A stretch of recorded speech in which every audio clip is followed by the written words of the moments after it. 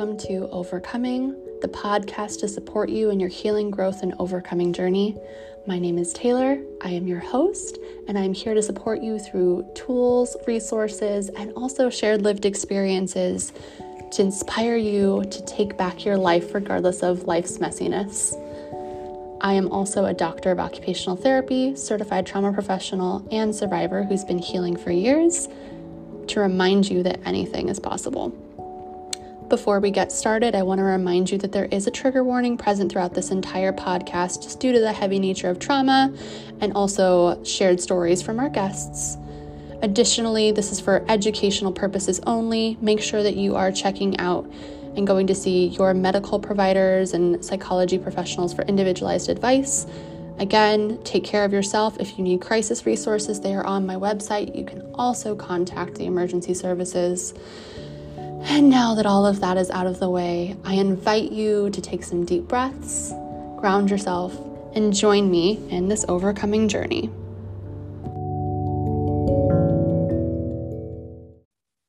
Hello, everyone, and welcome back to Overcoming the Podcast.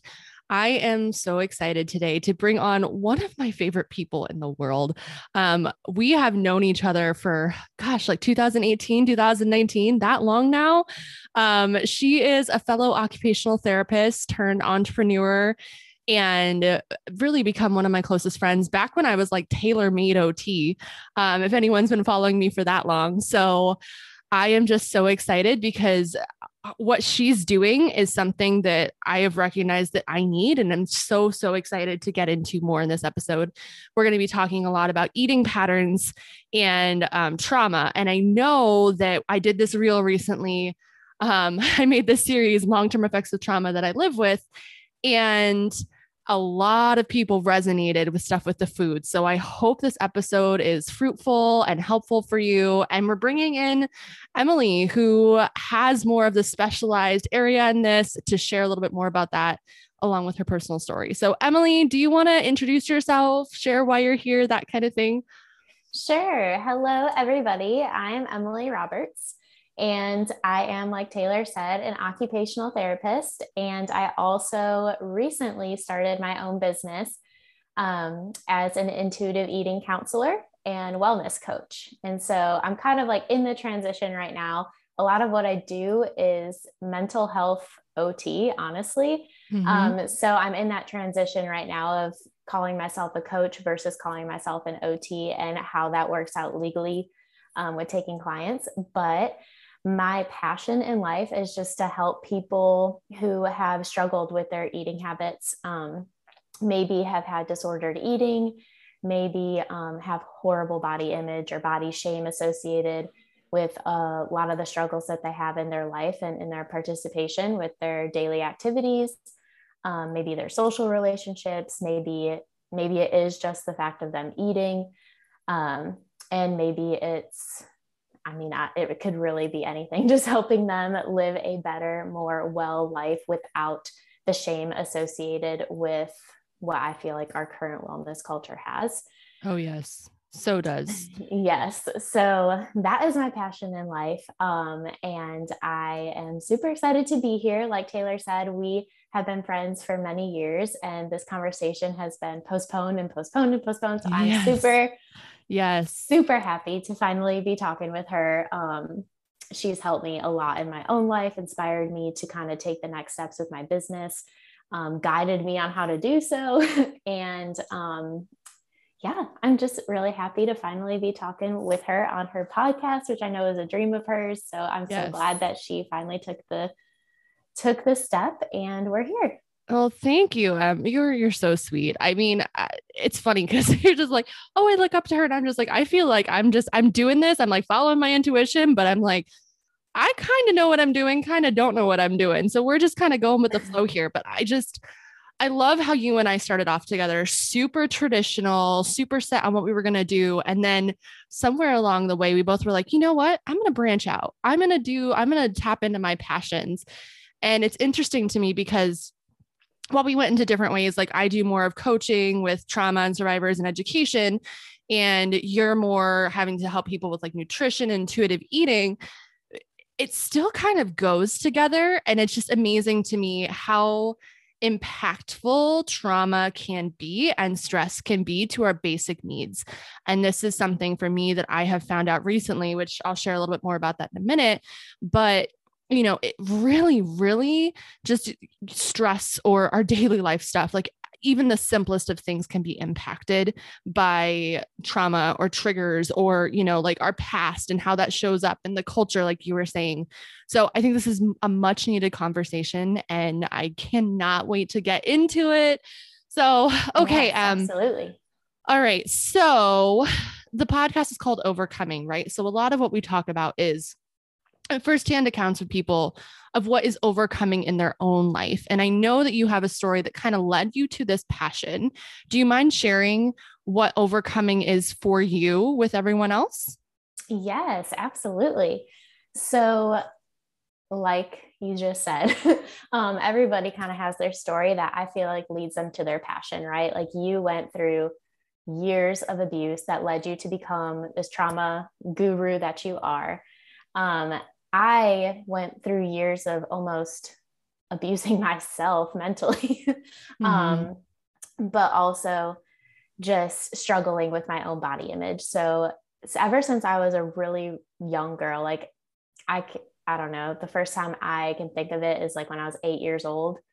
I grew up with two older brothers, and I grew up in a very loving household. Had a great childhood, but they of course picked on me all the time because they're brothers. And Yeah. I think I'll try to keep it consolidated, my story, but I think a combination of just being picked on all the time from my brothers and having friends who were of different body size than me. Mm-hmm. And I have to preface this by saying I have thin privilege. I have never been in a bigger body. So that's important to say because people who are in larger bodies do experience life very differently. But even as somebody in a smaller body, I still got picked on for what I looked like. Yeah. So I still got called chubby by my brothers. And then my best friend, who is like still my best friend to this day, but she is just a very different build than I am. She's like very long legs, and I have like short and athletic build. So like I've got the thick thighs, save lives. Like that's all me. Yeah. I resonate there. That's for sure. Yes. So yeah, I just kind of quickly attributed like the guys liking my friend to and like my brothers always calling out like the fat on my body and the rolls on my stomach and that kind of stuff, to my mom always making mention of how much I'm eating and to be careful not to eat too much or else I'm going to be as big as a house. Like she would say those things. And of course it wasn't intentionally meant to hurt me. Yeah.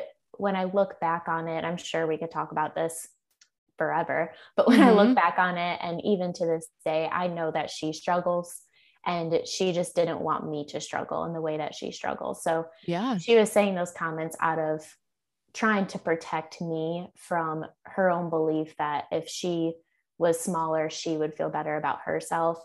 Yeah. And that's a super common belief that we'll get into, but I struggled with that. And eventually when I got to the point of like high school, when you can kind of control your own eating, I took that and ran with it. It was not the point of like Instagram yet, or where like influencers were really a thing, but I would read the women's health magazines and the Eat This Not That books, and I would just take that and try to make myself as small as possible. I played soccer my whole life, and so I was a very athletic person, very active person, and I got to the point where I was limiting what I was eating today or every day to about like, I mean, there was no MyFitnessPal at that point, but if I had to guess, it was probably around like 1,000 to 1,200 calories a day. And I was exercising when I got home from school, like going to the gym and running for 45 minutes. And then I would go home, I would have a lean cuisine that was like 250 calories. And then I would go to soccer practice for an hour. And then I would stay for another hour for the guys' practice. So I was exercising for like 3 hours straight and eating very, very little. And yeah, because I thought that's how I was going to get a boyfriend, or how I was going to get more friends, or how I was going to be more perfect. Mm-hmm. And so, yeah, perfectionistic tendencies, all of that stuff. Mm-hmm. Um, and then I guess I'll talk a little bit about how that relates to the trauma that I experienced, the big trauma that I Mm-hmm. experienced too, because I do think that it does relate in some way. So Yeah. throughout all of that, of course, I'm trying to make myself as small as possible. I said I was a perfectionist. And then come my senior year of high school, my one of my other best friends, we had like a group of 6 of us. There were 3 guys and 3 girls. And my one of my other best friends was dating one of the guys. We were all super, super close. But then they ended up breaking up. And long story short, he ended up sexually assaulting me Mm. and 2 of my other friends, or no, one of my other friends, and then somebody else. We found out later that he had Ugh. sexually assaulted her too. Um, Mm. and although that is never my fault, and I know that now, Yeah. that definitely caused a bunch of issues within our friend group, a bunch of issues like for Yeah. my self-esteem, things that I'm still working through now. But all that to say, it's connected because even though it's, I want to be careful how I word this, even though it's not my fault, I know that, and maybe you can kind of correct me if I say some of this stuff wrong. Or go for it. You're fine. Speak openly. You're good. Yes. Um, it's not my fault. I still was, I had, and I still have to this day, a really hard time setting boundaries. So I Mm-hmm. think, of course, I did say no. I did not act as if I wanted that to happen. But I Mm-hmm. think the fact that I was a people pleaser, he was somebody that I cared about. I could have been a little bit more forceful had I not been trying so hard to get other people to like me and having my worth and my validation come from others. Does that make sense? Absolutely. It does. And I'm going to pause there for just a second because I have so much to say on this. Okay. So I want to first talk about what you said most recently about the assault. And then I have some things to touch on in the back after the other stuff you talked about, because you shared so many powerful things and I want to unpack those. So Yes. if I like jump around, forgive me. That's okay. Okay. That's kind of what I did too. So No, I mean, I appreciate it. And honestly, this audience is so used to the rambling because I've literally said in my first episode, I'm like, I jump around, so get used to it. But you know, that just happens, right? So, okay, so let's unpack what you said about the assault. Um, so first of all, I feel like this is a very common feeling. I could have done more. I could have said more that, you know, I know it wasn't my fault, but there could have been something else, right? I want to remind you of something, which I know you know, but I also want to put this into perspective for other people, that people pleasing is a stress response. That people who have gone through chronic trauma or just challenges or anything like that, that is a very, very common thing. Okay. So I understand what you're saying, and I also want to remind you that that is a trauma response. Okay. So, you know, you did say no, you do, you know, that kind of thing. mm-hmm. Um, the other thing that I want to remind you too is that obviously, and again, I know you know it's not your fault, but just to anyone else, like it didn't just happen to you, it happened to other people, right? And it was Yeah. very clear that this person was taking advantage of a situation where they were hurt, right? Mm-hmm. And that's just absolutely not okay. And so for me, when I think about what you said, kind of going back to body image, okay?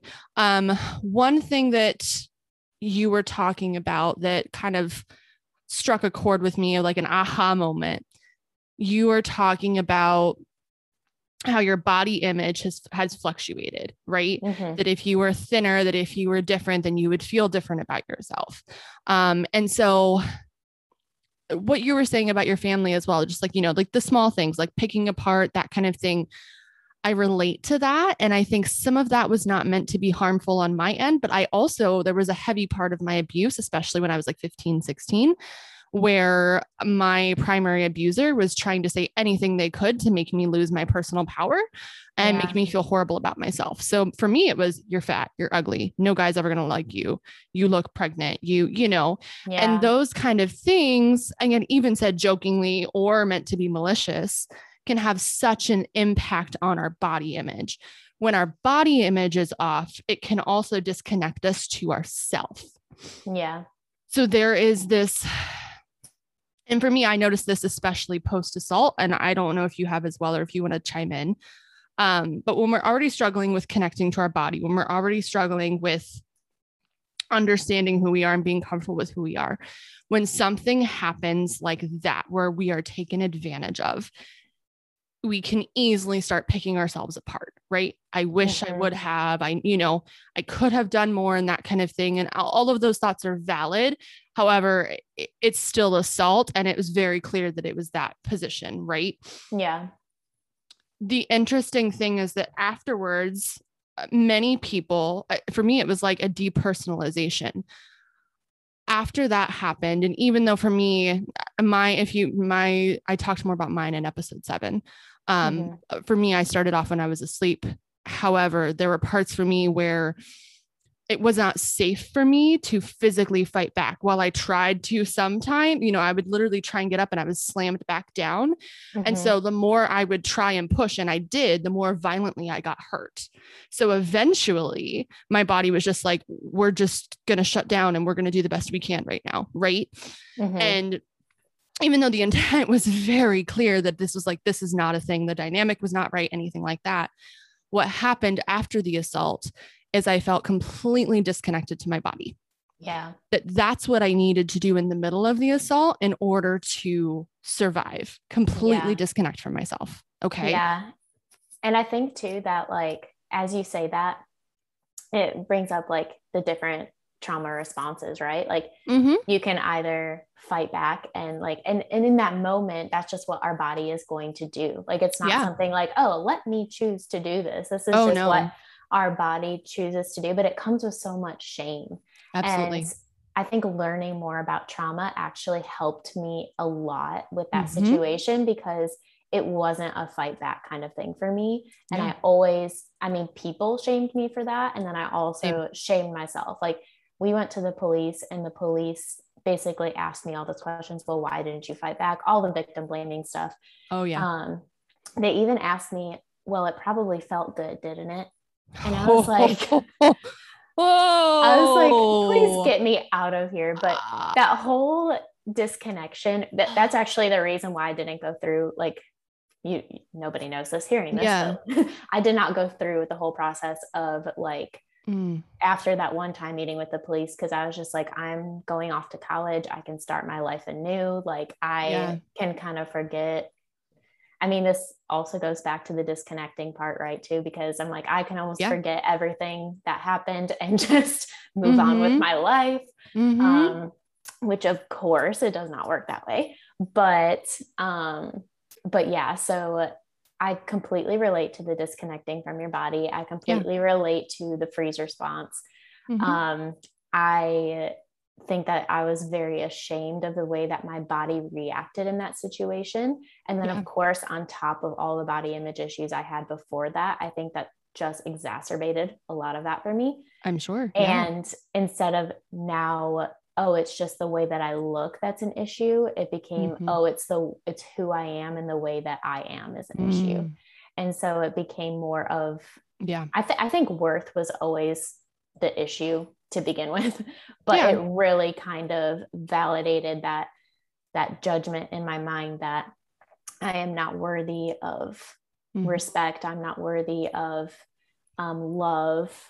And anytime a guy looks at my body now, all he wants is sex. And if he wants to have sex with me, that means that he wants to take advantage of my body and not like that he loves me. Right. So I think that it just kind of is all connected in that way. And then also because of it, there are more things that have kind of made it worse. Mm-hmm. Yeah. And And yeah, go ahead. Go ahead. I was going to say that like, that makes so much sense, like just logical sense too, when you think about it, like of anything having to do with, it's the way I think of sexual assault. It is the deepest violation that, the most intimate and sometimes violent violation that you can have on someone. Like I said, I've been through a lot. And for me, the level of sexual assault was more of like a spiritual wound to me, because to me that was such a sacred, special thing. And it felt like it was just taken from me at that point, right? That like I had to make it, in order to cope, for me, I had to make sure that the act of sex was not a big deal like it used to be, right? So I even found myself years down the road, being more hypersexual and just hooking up with random strangers. And that was not me. And I held such deep shame for that, but that was my way of coping. Yeah. I had significant body issues. For me, luckily, one of the ways that I coped was through exercise. I did Krav Maga, but I had to make my body feel like a weapon in order to be able to defend myself. And so I was healthier then, like physically healthier. And I wasn't too much with like restricting things, but I would always be very conscious of me getting too attractive, if that makes sense. Like, if I was someone who was too desirable, that something would happen again. Right. And that's just not something that we should ever have to think about. And again, in my situation, it was a non-related father figure to me. And so obviously to me, there was absolutely no indication, and it was a complete breach of trust. However, I was so convinced that if I was not the one in control, if I was not the one initiated, then I would just go out somewhere randomly and that would happen again. And I would continue to be taken advantage of. And there was nothing physically I could do because guys are bigger and stronger and taller, that kind of thing. And so I kind of did. That's what I just disconnected. And I agree that it brought up body image stuff too, because for me, I had this, again, similarly. So my mom was someone who, from what I heard, when she was younger, she was about a size 10, size 12, somewhere in there, about where I sit right now. Okay. And then she got married and started having kids, and she just kind of stopped doing anything for her health. The weight stage, didn't try and take it off. And so she also was hypercritical about my weight and her own image for a while in my childhood. At one point when I was in my senior year of high school, so this is after the divorce has already started, my biological father had moved out of the house.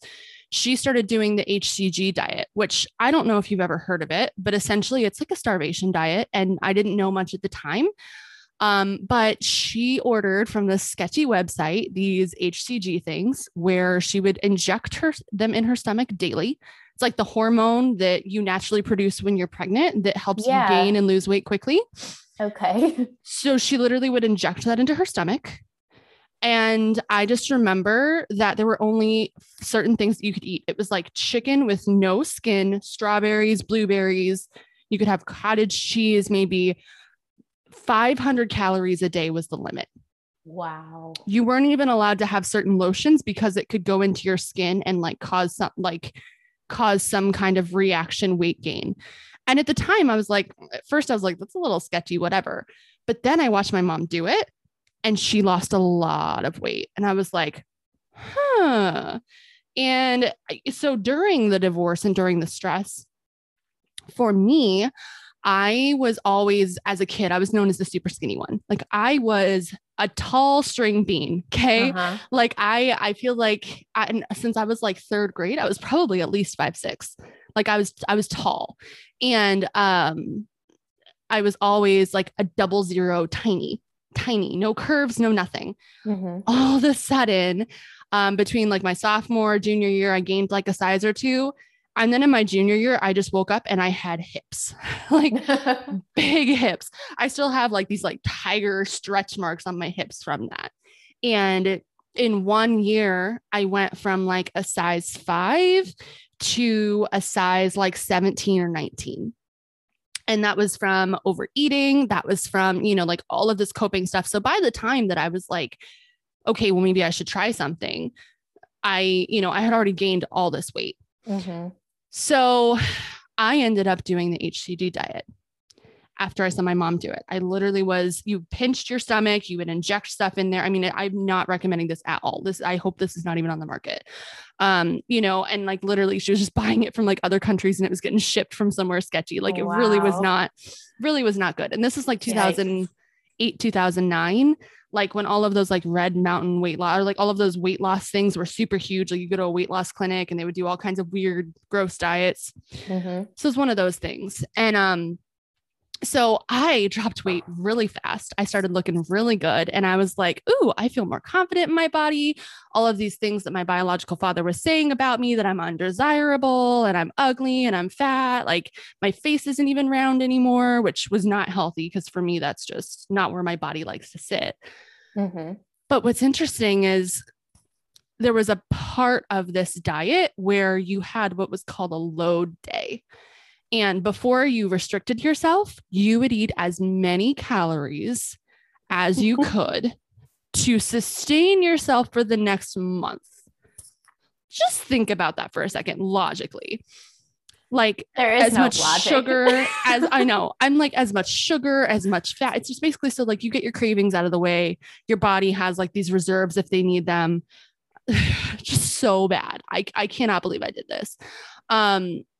And there's even a potential that I could be infertile from this because I'm literally injecting this hormone that shouldn't be in my body. So who the heck knows, And I'm sure there were lawsuits and stuff with this. But anyways, so like I would just drop weight like crazy. And then I would get off the 30 days and you're supposed to, take a break before you do another cycle. And when I would be so hungry that I would just binge for a month and then gain it all back. I mean, it was to the point where I was losing sometimes like 1 to 2 pounds a day. Yeah, that's not okay. No, but I was like, wow, look at me. I look so good. I was feeling confident. Yeah. And it's there. I'm sure there are pictures in my senior yearbook. Actually, there's one from like the beginning of my senior year where I was like really big. And then all of a sudden I'm just like super tiny. And it was really not okay. But so body image issues with that. But for me, that was trying to take back power over abuse, right? Because that was one of the things that, I was told.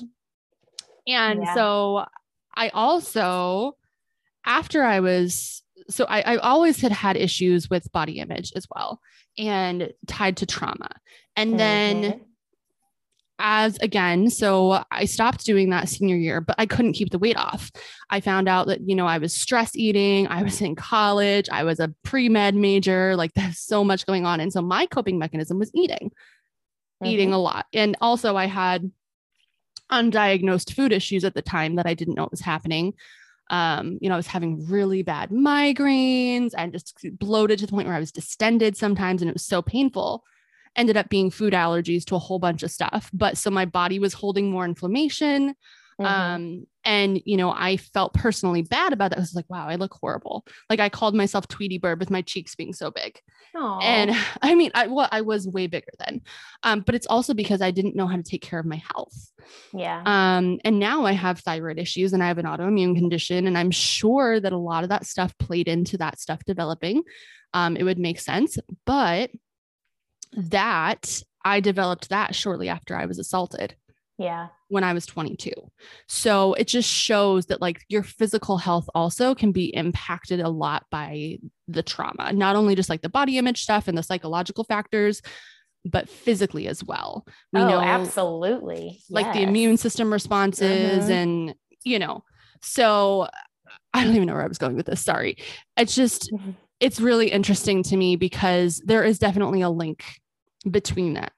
And when you get into that survival mode, you're either overeating to cope or you're restricting your eating when you're stressed. And if that continues long enough, that can change into a challenging pattern that is really hard to get out of. It can change into an eating disorder. Exactly. Yeah, exactly. There's, I know you've read this book, I'm sure. The Body Keeps the Score. Yeah. So I am currently reading it. I've had it for like 2.5 years and finally started reading it. And I don't know if you remember the study that they talk about in there, but where they look at the functional MRI images of people who've gone through trauma and had PTSD. Mm-hmm. And I forget the exact area of the brain, but the area of the brain that is related to our self-awareness does not light up. Yeah. With people who have PTSD, which I just goes think to it's show the prefrontal cortex. I think It's the frontal lobe somewhere. Some specific area of the prefrontal cortex. Mm-hmm. Yeah. Mm-hmm. Yeah. So that is like super, super interesting to me because Mm-hmm. that just goes to show, and it even says in the book, like the disconnection that can happen with the body and the link to eating disorders. Yes. And I think even if you don't have a full-blown eating disorder, which I think is important to talk about because Mm-hmm. the DSM-5 doesn't even include like orthorexia, which is an eating disorder. If I were to have gone to a doctor and been diagnosed, I would have been diagnosed with orthorexia. Yeah. With that overeating or undereating and overexercising is what that is, Okay. or the unhealthy obsession of eating healthy. Mm-hmm. So like only eating whole foods and that kind of stuff. Yeah. So I tell people that I had orthorexic tendencies because I don't want to, I was never diagnosed, but Definitely. that, Yeah. that's not even in the DSM yet. And, but yeah, disordered eating is just as harmful as having an eating disorder. Yes. And that can cause disordered eating. I also think too, that just the fact that after you go through trauma, you want to grasp at some sort of control of something, right? Yeah. And I know that we kind of have like different belief systems a little bit, Yeah. but you mentioned that you think it's a very like spiritual thing for you with everything that's happened and then the way that you see your body and that kind of stuff. Mm-hmm. And I would 1,000% agree with that Mm-hmm. because I really think that I'm Christian. So I really think that the devil attacks women in that way. Like he really understands that our bodies are something that is sensitive to us, and he wants like, because they're so, of course it can happen to anybody, but I think that as women, we are just tend to be more sensitive to what our bodies look like. Of course, diet culture is 100% like, what's the word? Like focused on us pretty much. Yep. But which I'm sure has an impact. But I really think that that's something that is already vulnerable to us. And so when we go through something that all of our control is taken away from us, that's something that we try to grasp at for control back.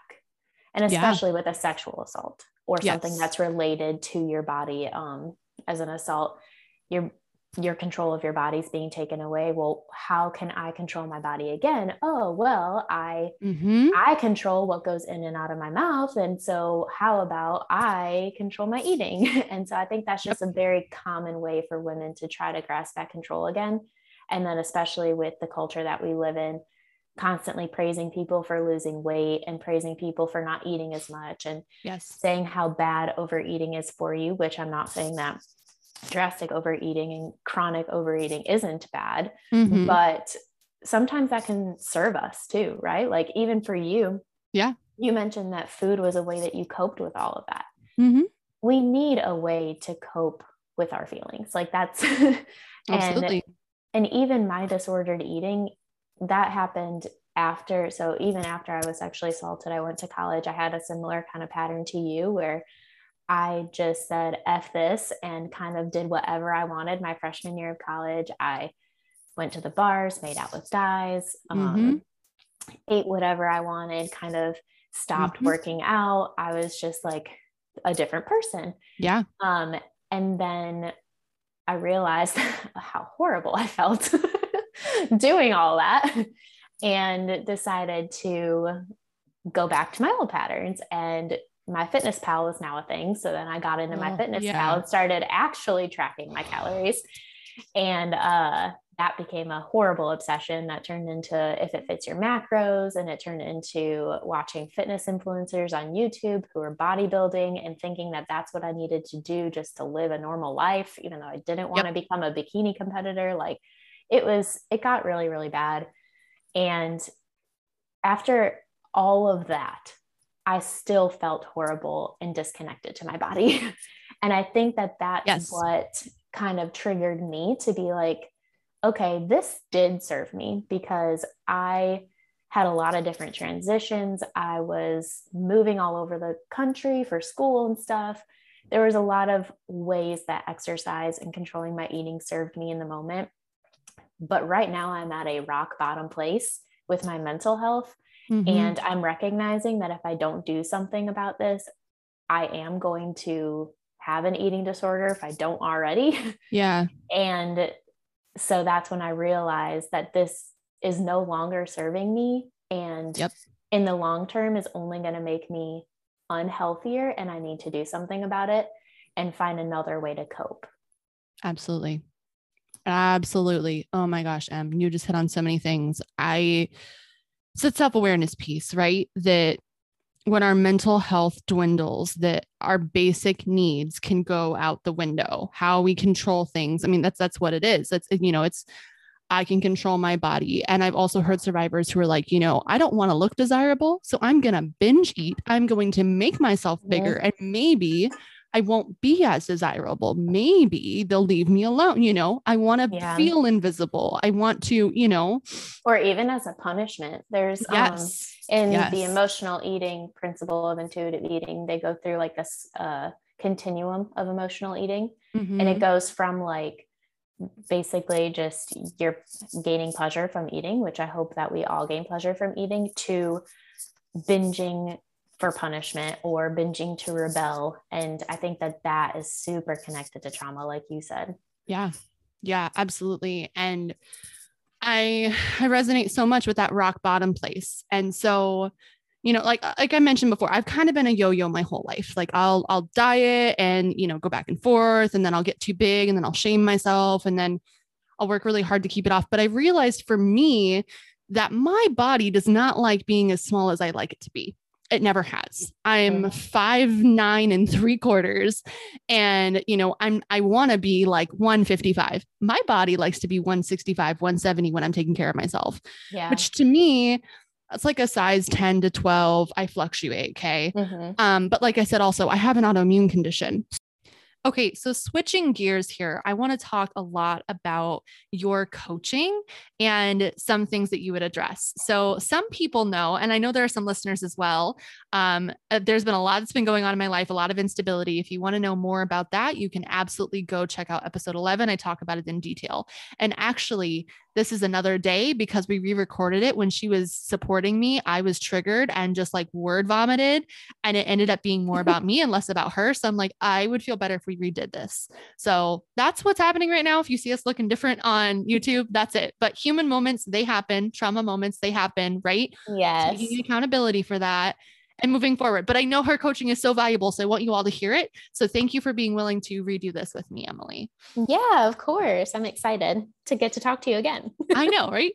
Okay. So, recapping some of the stuff that would be important for you. So one of the things that I talked about in my Reels series that a lot of people resonated with were food habits that are impacted by trauma. Okay. There were a bunch of triggers that came up for me basically when I was feeling unstable and was not providing for myself at that point. So I basically didn't feel like I was able to get my basic needs met if I was not the one providing for myself. Okay. Someone was taking care of me. They offered and is a very close, safe person to me. However, I was still feeling a lot of things where I would skip meals. I would try and hide snacks. There was a lot of shame. One of the things that people resonated with that I shared online was like in my own house now, hiding wrappers of things that I ate at the bottom of the trash can just for, I don't even fully know why, maybe judgment, I'm not sure. But I've also, since all of that instability period, I found myself eating less and sometimes, definitely eating less than I should in a day. I know that for myself, but very irregular disordered eating patterns. So, with that, if you have any questions, any follow-ups, anything like that, I just want to know, where would you kind of get started in your coaching process? So for people listening, this is kind of like you're listening to a live coaching thing. I'm not going to like coach you through it now. It's just going to be like, Emily's talking to me and I'm her client, and Emily is the amazing coach that she is. So Well, thank you. So first of all, I would start off by asking you exactly what you just told me, kind of what are the things that you are having a hard time with and what is important to you to be able to change and why. Mhm. So, Taylor, why do you want to change these eating habits? Well, it doesn't feel healthy to me. And also I have an autoimmune condition where Okay. I need to take care of myself and I need to be eating right. Mm-hmm. Um, and I feel significantly more tired. And there's also a lot of shame in it that I am a 29-year-old woman who can't give myself proper nutrition like that. It's hard to admit that. And, I just feel like those basic needs, like that's the foundation of your life. Right. And that's part of getting my life structure back on track. Absolutely. And I love that you're saying that you want to take better care of yourself and that you want to better support yourself with the autoimmune condition that you have. Mm-hmm. And I also love that you focused a lot on how you want to feel, Mm-hmm. because the way that I do my coaching is I take a compassionate approach to wellness. So that means I don't focus on your appearance. And I coach you to kind of go away from that. So we meet you where you're at. So if you were really concerned about the way that you're looking, we would dive into that. But it sounds like you're not. It sounds like you're just concerned about the habits that you have and taking better care of yourself.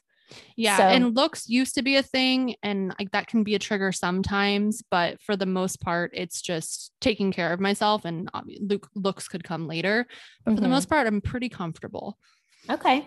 So that's wonderful. So I would probably start with the fact that you felt like you had to hide and even still feel like you have to hide, or maybe the fact that you don't feel like you're worth taking up space in the kitchen, or maybe even worth eating what is going to be satisfying to your body, whether that be a candy wrapper or whether that be a piece or an apple or something, or another piece of fruit. So I know that before you were living in somebody's home. And so that can be a very normal human feeling to not want to take up space in somebody else's home, especially when you don't have a way to contribute. But I think with a typical client, they're probably not as self-aware as you are because you're a trauma professional. There's a lot of awareness there. Yes. Yeah. So I would start with self-awareness. But you are already very self-aware. So then we can kind of get into more of the coaching as far as what are these core beliefs that are causing you to feel like you're not worthy of that. So I think you've mentioned some before to me in our last call, but just for the sake of the podcast, do you want to kind of get into what some of those beliefs may be?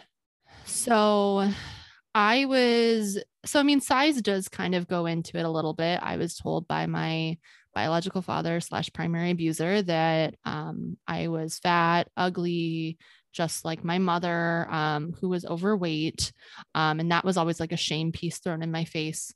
But also that I was unstable and unable to take care of myself. That was a huge thing. Like you can't take care of people. You can't take care of yourself. You can't manage your emotions. What makes you think that, and like, that was like that huge thing. And again, was that true? No. However, that was the manipulation piece in there. Right. And so I also know that it feels like I'm bad if something happens because, for instance, in hiding things, there are certain snacks or even a chair that we sat in that if my biological father said that that's mine and you can't have that, which often happened, like, these are my kind of food. This is my snacks. I bought this for myself. Don't touch it. And, and if we did, or if we didn't know, we would get in trouble, like abused. Right. And so it's like, I care deeply about people's belongings and their space because I don't want to overstep and I don't want to be bad or intrusive or, something like that. Do you feel like there are certain foods that you consider yourself to be bad if you eat them? Usually a lot of sugar. I was shamed for eating cereal as a child. So I used to come home from school and eat a giant bowl of cereal. Like, and I, every single time it was always like, oh my gosh, again with the sugary cereal. So, I think when it comes down to sugar, when things that we would consider not as healthy, that is something where I'm like, ooh, or like a treat, like anything that doesn't feel like a meal Mm-hmm. and something that's actually nutritious and instead is more of like a snack or I'm snacking too much, that's really the things that I hide in between meal times. And actually Okay. that makes sense based on Yes. what I've been through. Wow. Yes, that does Ooh, make a lot of sense yeah. because your parents shamed you for having snacks, and Mm-hmm. you were okay if you ate a meal, and probably the meal that they provided for you. Yes. At times, it sounds like you also had to provide that for yourself, but Yes. Yes. True. but those snacks, and honestly, you're not alone in that, Taylor. A lot of people have a hard time with snacking, even Mm-hmm. if they don't go through trauma. But I would say, even if people haven't gone through big trauma like you have, like emotional abuse, Mm-hmm. there's a lot of parenting factors that go into the way that we eat. So even for myself, who I would not consider I've gone through emotional abuse, but my mom would comment on things that I would eat, and especially between meal times, because if you think about it, because we're approaching things with compassion, right? Mm-hmm. And I'm not asking people to just approach like abusers with compassion, right? Because that would be a way hard thing to do. Yeah. But in just a normal case, we're approaching things with compassion. And I'm not a parent yet, but I can imagine that it would be very frustrating making meals and then having your children not eat them. Mm-hmm. Oh, yeah, I'm I sure. I hate cooking right now. And I Mm-hmm. can imagine it's going to even be worse when I have kids and they decide not to eat any of it, but they want snacks constantly. Yes. So I'm sure that there is some of that in there when it comes to it, but you also have to realize that it's not a bad thing to honor your hunger. Mm-hmm. And so with you, I would probably go into a lot more of we could go two directions, and we'd probably approach this from two directions and work maybe on some things simultaneously. And for those of you that are listening, I typically don't do just like, actually, I don't do like just one coaching call. If I'm going to be coaching somebody, we do it over a matter of months, typically like 6 months. So this would be a very like long process. But with somebody like Taylor, and I am going to be coaching Taylor a little bit, we would go into some of those core beliefs. So we know where they stemmed from, but how can we move forward? How can we really attack those core beliefs? And I know Taylor has said this before. She's already seeing a therapist and she's already using some modalities that are extremely helpful that I am not certified in. So we wouldn't be doing the same thing that her therapist is doing, but we may be kind of piggybacking off of that and continuing some of the action steps that they're taking in our coaching sessions. Yes. So that may look like some reframing of negative thoughts. That may look like some more self-awareness training, that kind of stuff.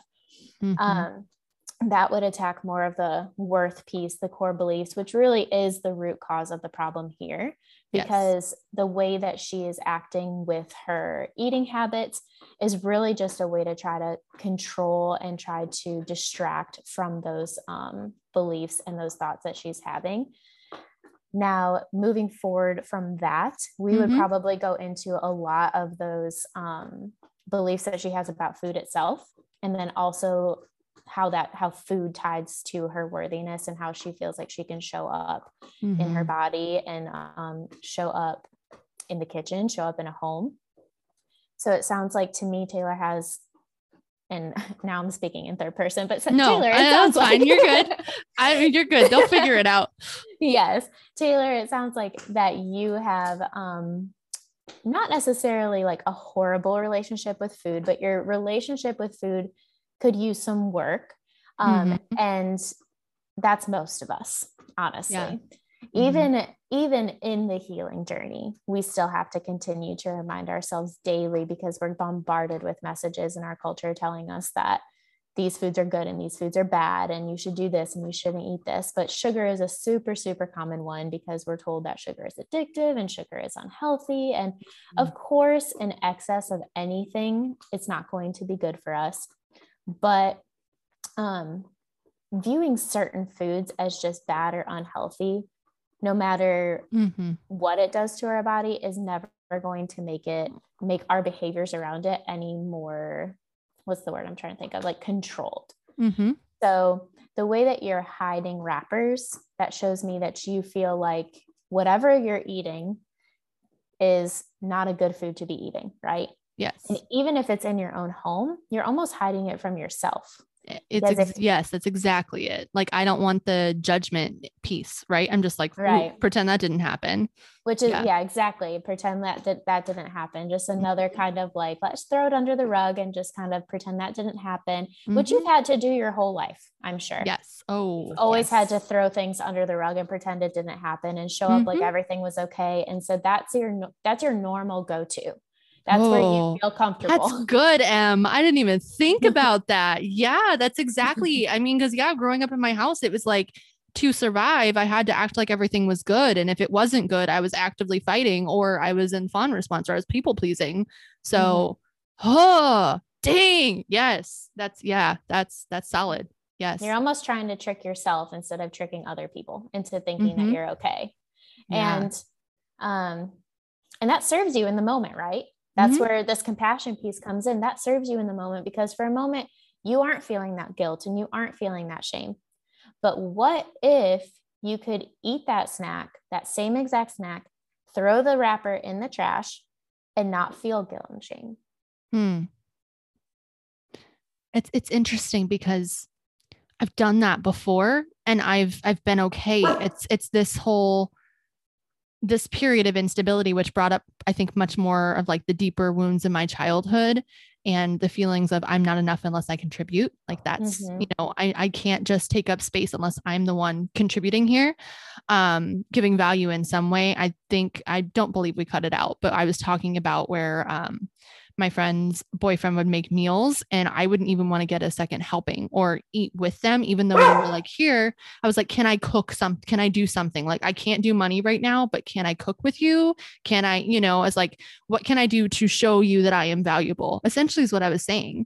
And that's really heavy. And, it's not always the case. So, yeah. And I think it's important to note too, though, and I don't know if we talked about this before, if you cut it out, when you're triggered, your nervous system is completely dysregulated, right? So you're not using your frontal lobe, you're not using your rational brain to make these decisions, to be able to even be self-aware in that moment and be like, listen, like, this is why I'm feeling this way. Let me block that thought out and move on and replace it with what I know is true. And now that you're in a good space, you are more self-aware of that. And I think that even that's why when we say that healing is a journey, right? Because especially with people who have gone through trauma, healing is a journey because you're going to get triggered. Something is, I'm sorry, guys. You're good. No. We live at home. There's dogs. Mine is sleep. If anyone's watching on YouTube, you can see, he was like hanging out by my shoulder, almost looked like a little angel on my shoulder. People know. I saw him back there. It's so imperfect. Cute. We're all good. Dogs bark. We're good. Yeah. And he barks a lot, but that's fine. But yeah, I was saying that when your nervous system is dysregulated, you're not using your rational brain. You can't be self-aware because that's just not how our brains work. So you have to realize that a lot of this is not in our control too, and have grace and compassion for yourself. And then have those like tools in your toolbox, which is where the coaching comes in, which is where seeing a therapist comes in. Have those tools in your toolbox for those moments. If you can realize I'm triggered in this moment and somehow bring yourself back to using your rational brain, regulating your nervous system, doing something that does that real quick and meeting yourself where you're at, you can switch your reaction and your response. And it's not going to be easy and it's still going to feel yucky and you're still going to want to hide and not do anything, like how you were saying, Taylor, that I don't know if they have to go back to episode 11 or whatever, but when you can mention parts. I don't care. I just didn't want to take time explaining all of it and possibly get triggered again. So So when you were saying in episode 11 that you oh God, now my brain went away. You're all good.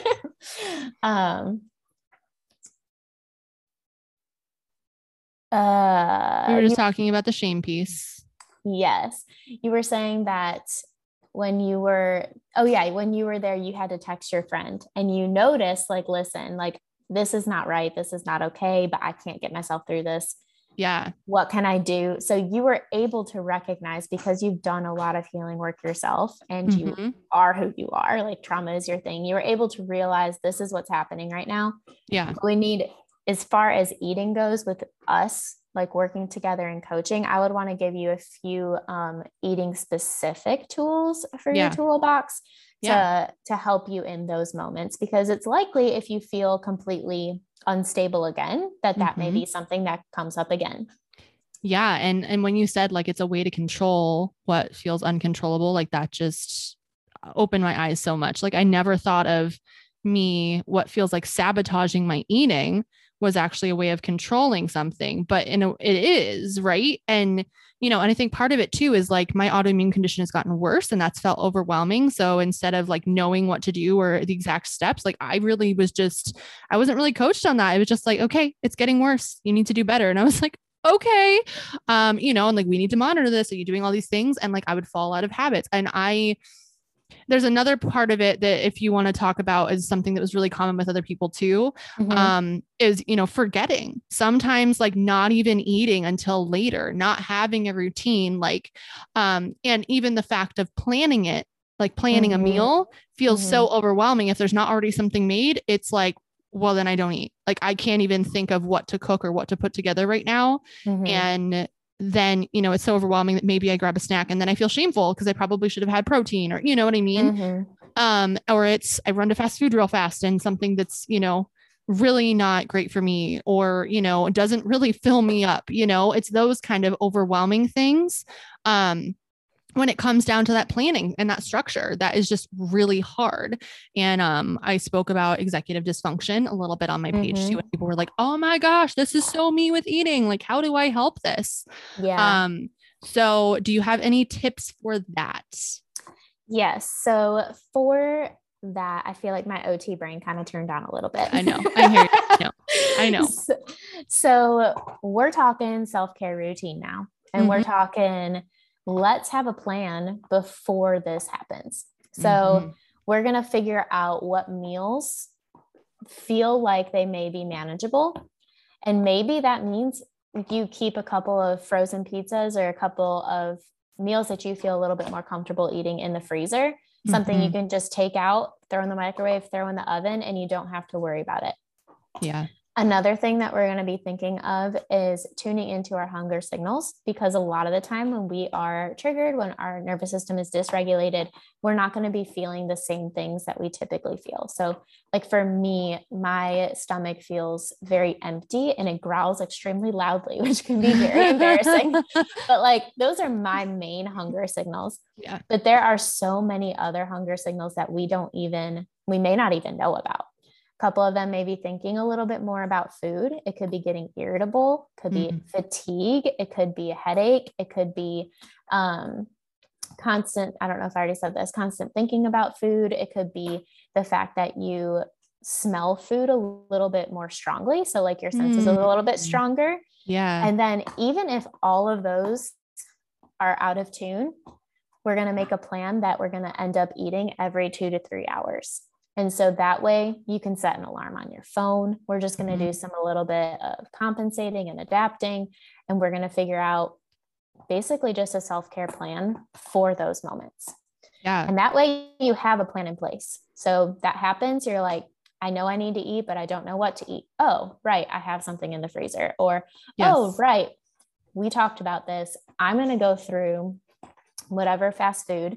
And then by this time too, hopefully we're making peace with food. So we're not feeling that shame around making those decisions when we need to, because honestly, that is a self-care strategy.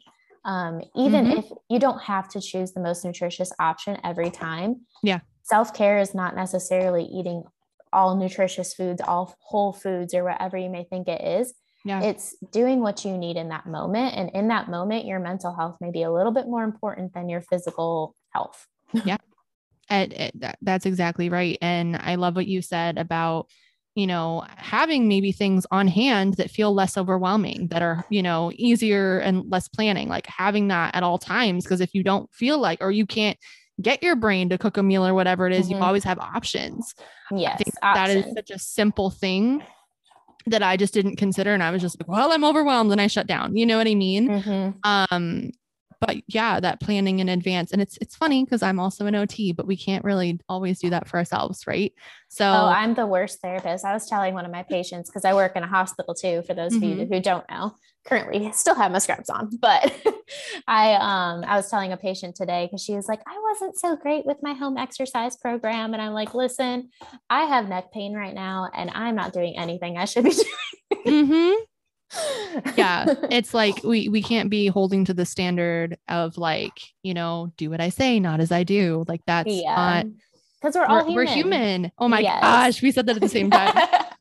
It's true. We are human. That's it. I mean, yeah, we're gonna have stuff. Right. And like, even when I, like you said, the amount of trauma work I did, and I sat here and I railroaded you for like 20 minutes trauma dumping, and I was like, couldn't control it. And I was like, oh my goodness. And I looked back and I held so much shame over that. And luckily you and I have a great relationship where I was just like, I recognize now that my lesson was I was kind of feeling and I was like, no, I can make this happen. And I probably should have listened and said, no, let's reschedule. But I was like, no, we've rescheduled enough. Let's just do this. Right. So my lesson is to listen to my body, because I'm not at my best when I'm in a triggered state. Right.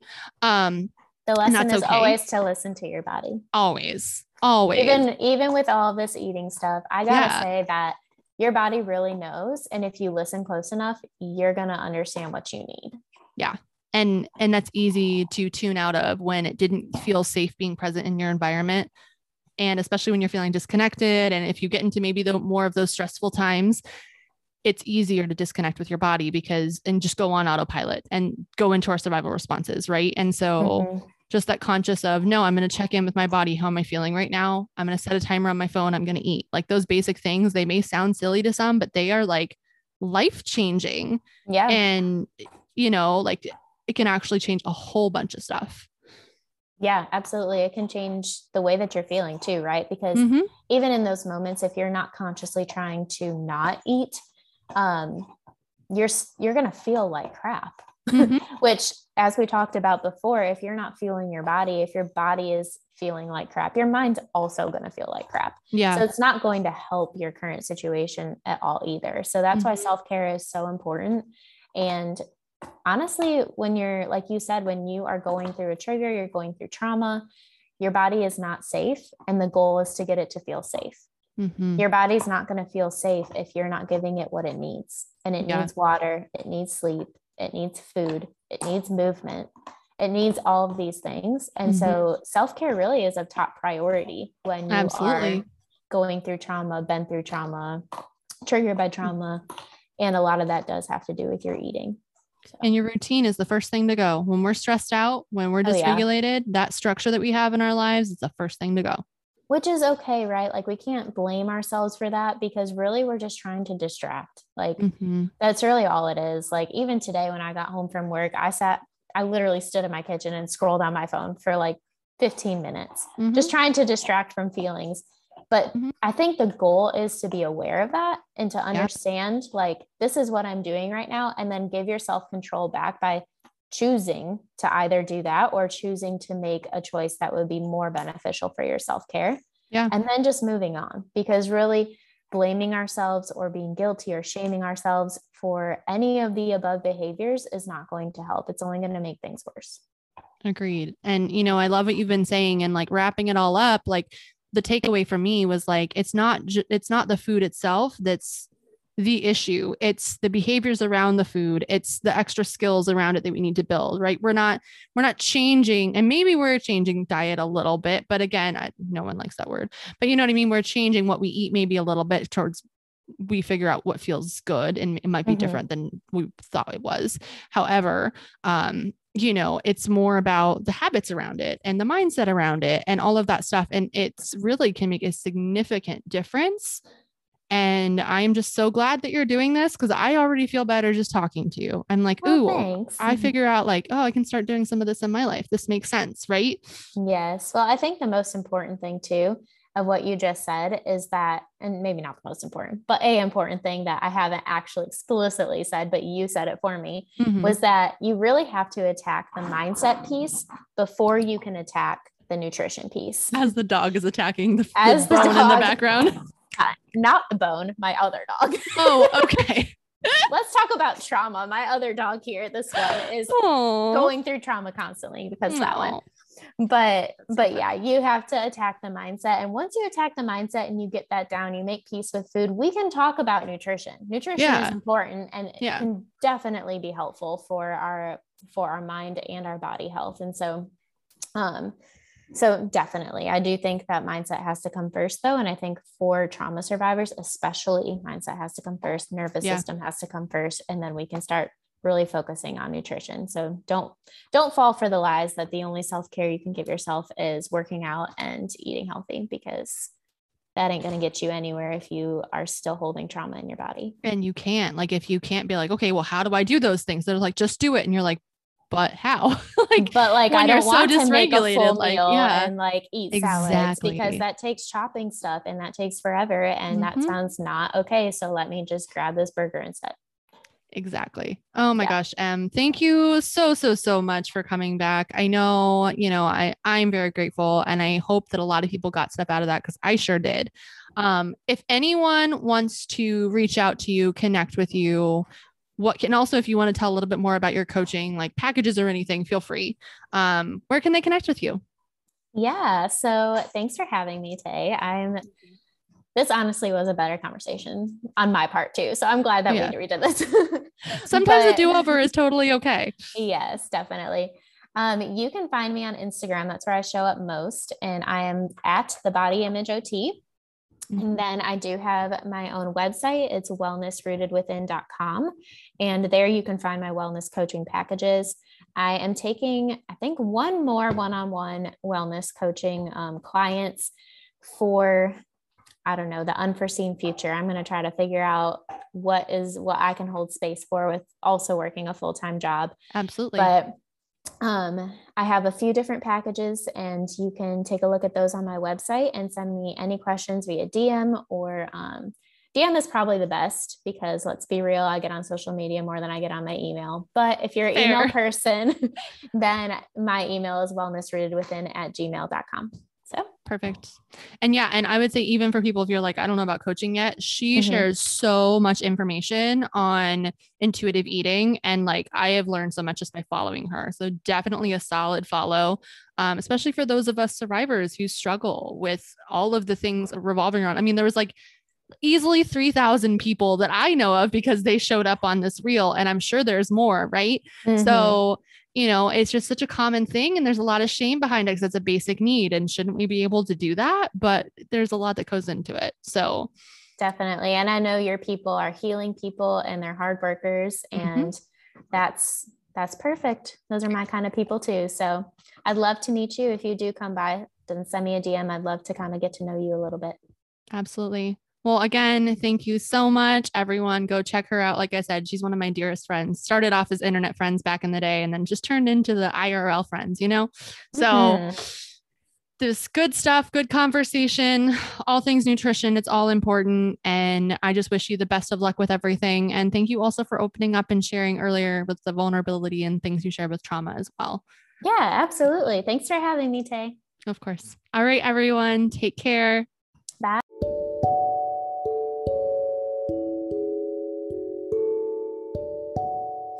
Did you like what you heard? Spread the word. Thank you so much for listening. Feel free to share, like, comment, write a review, connect with us deeper on Instagram at SOS with Dr. Taylor, and all services are on my website at survivorsovercomingsilence.com. I am just so thrilled and honored to hold this space with you all, and thank you so much for listening.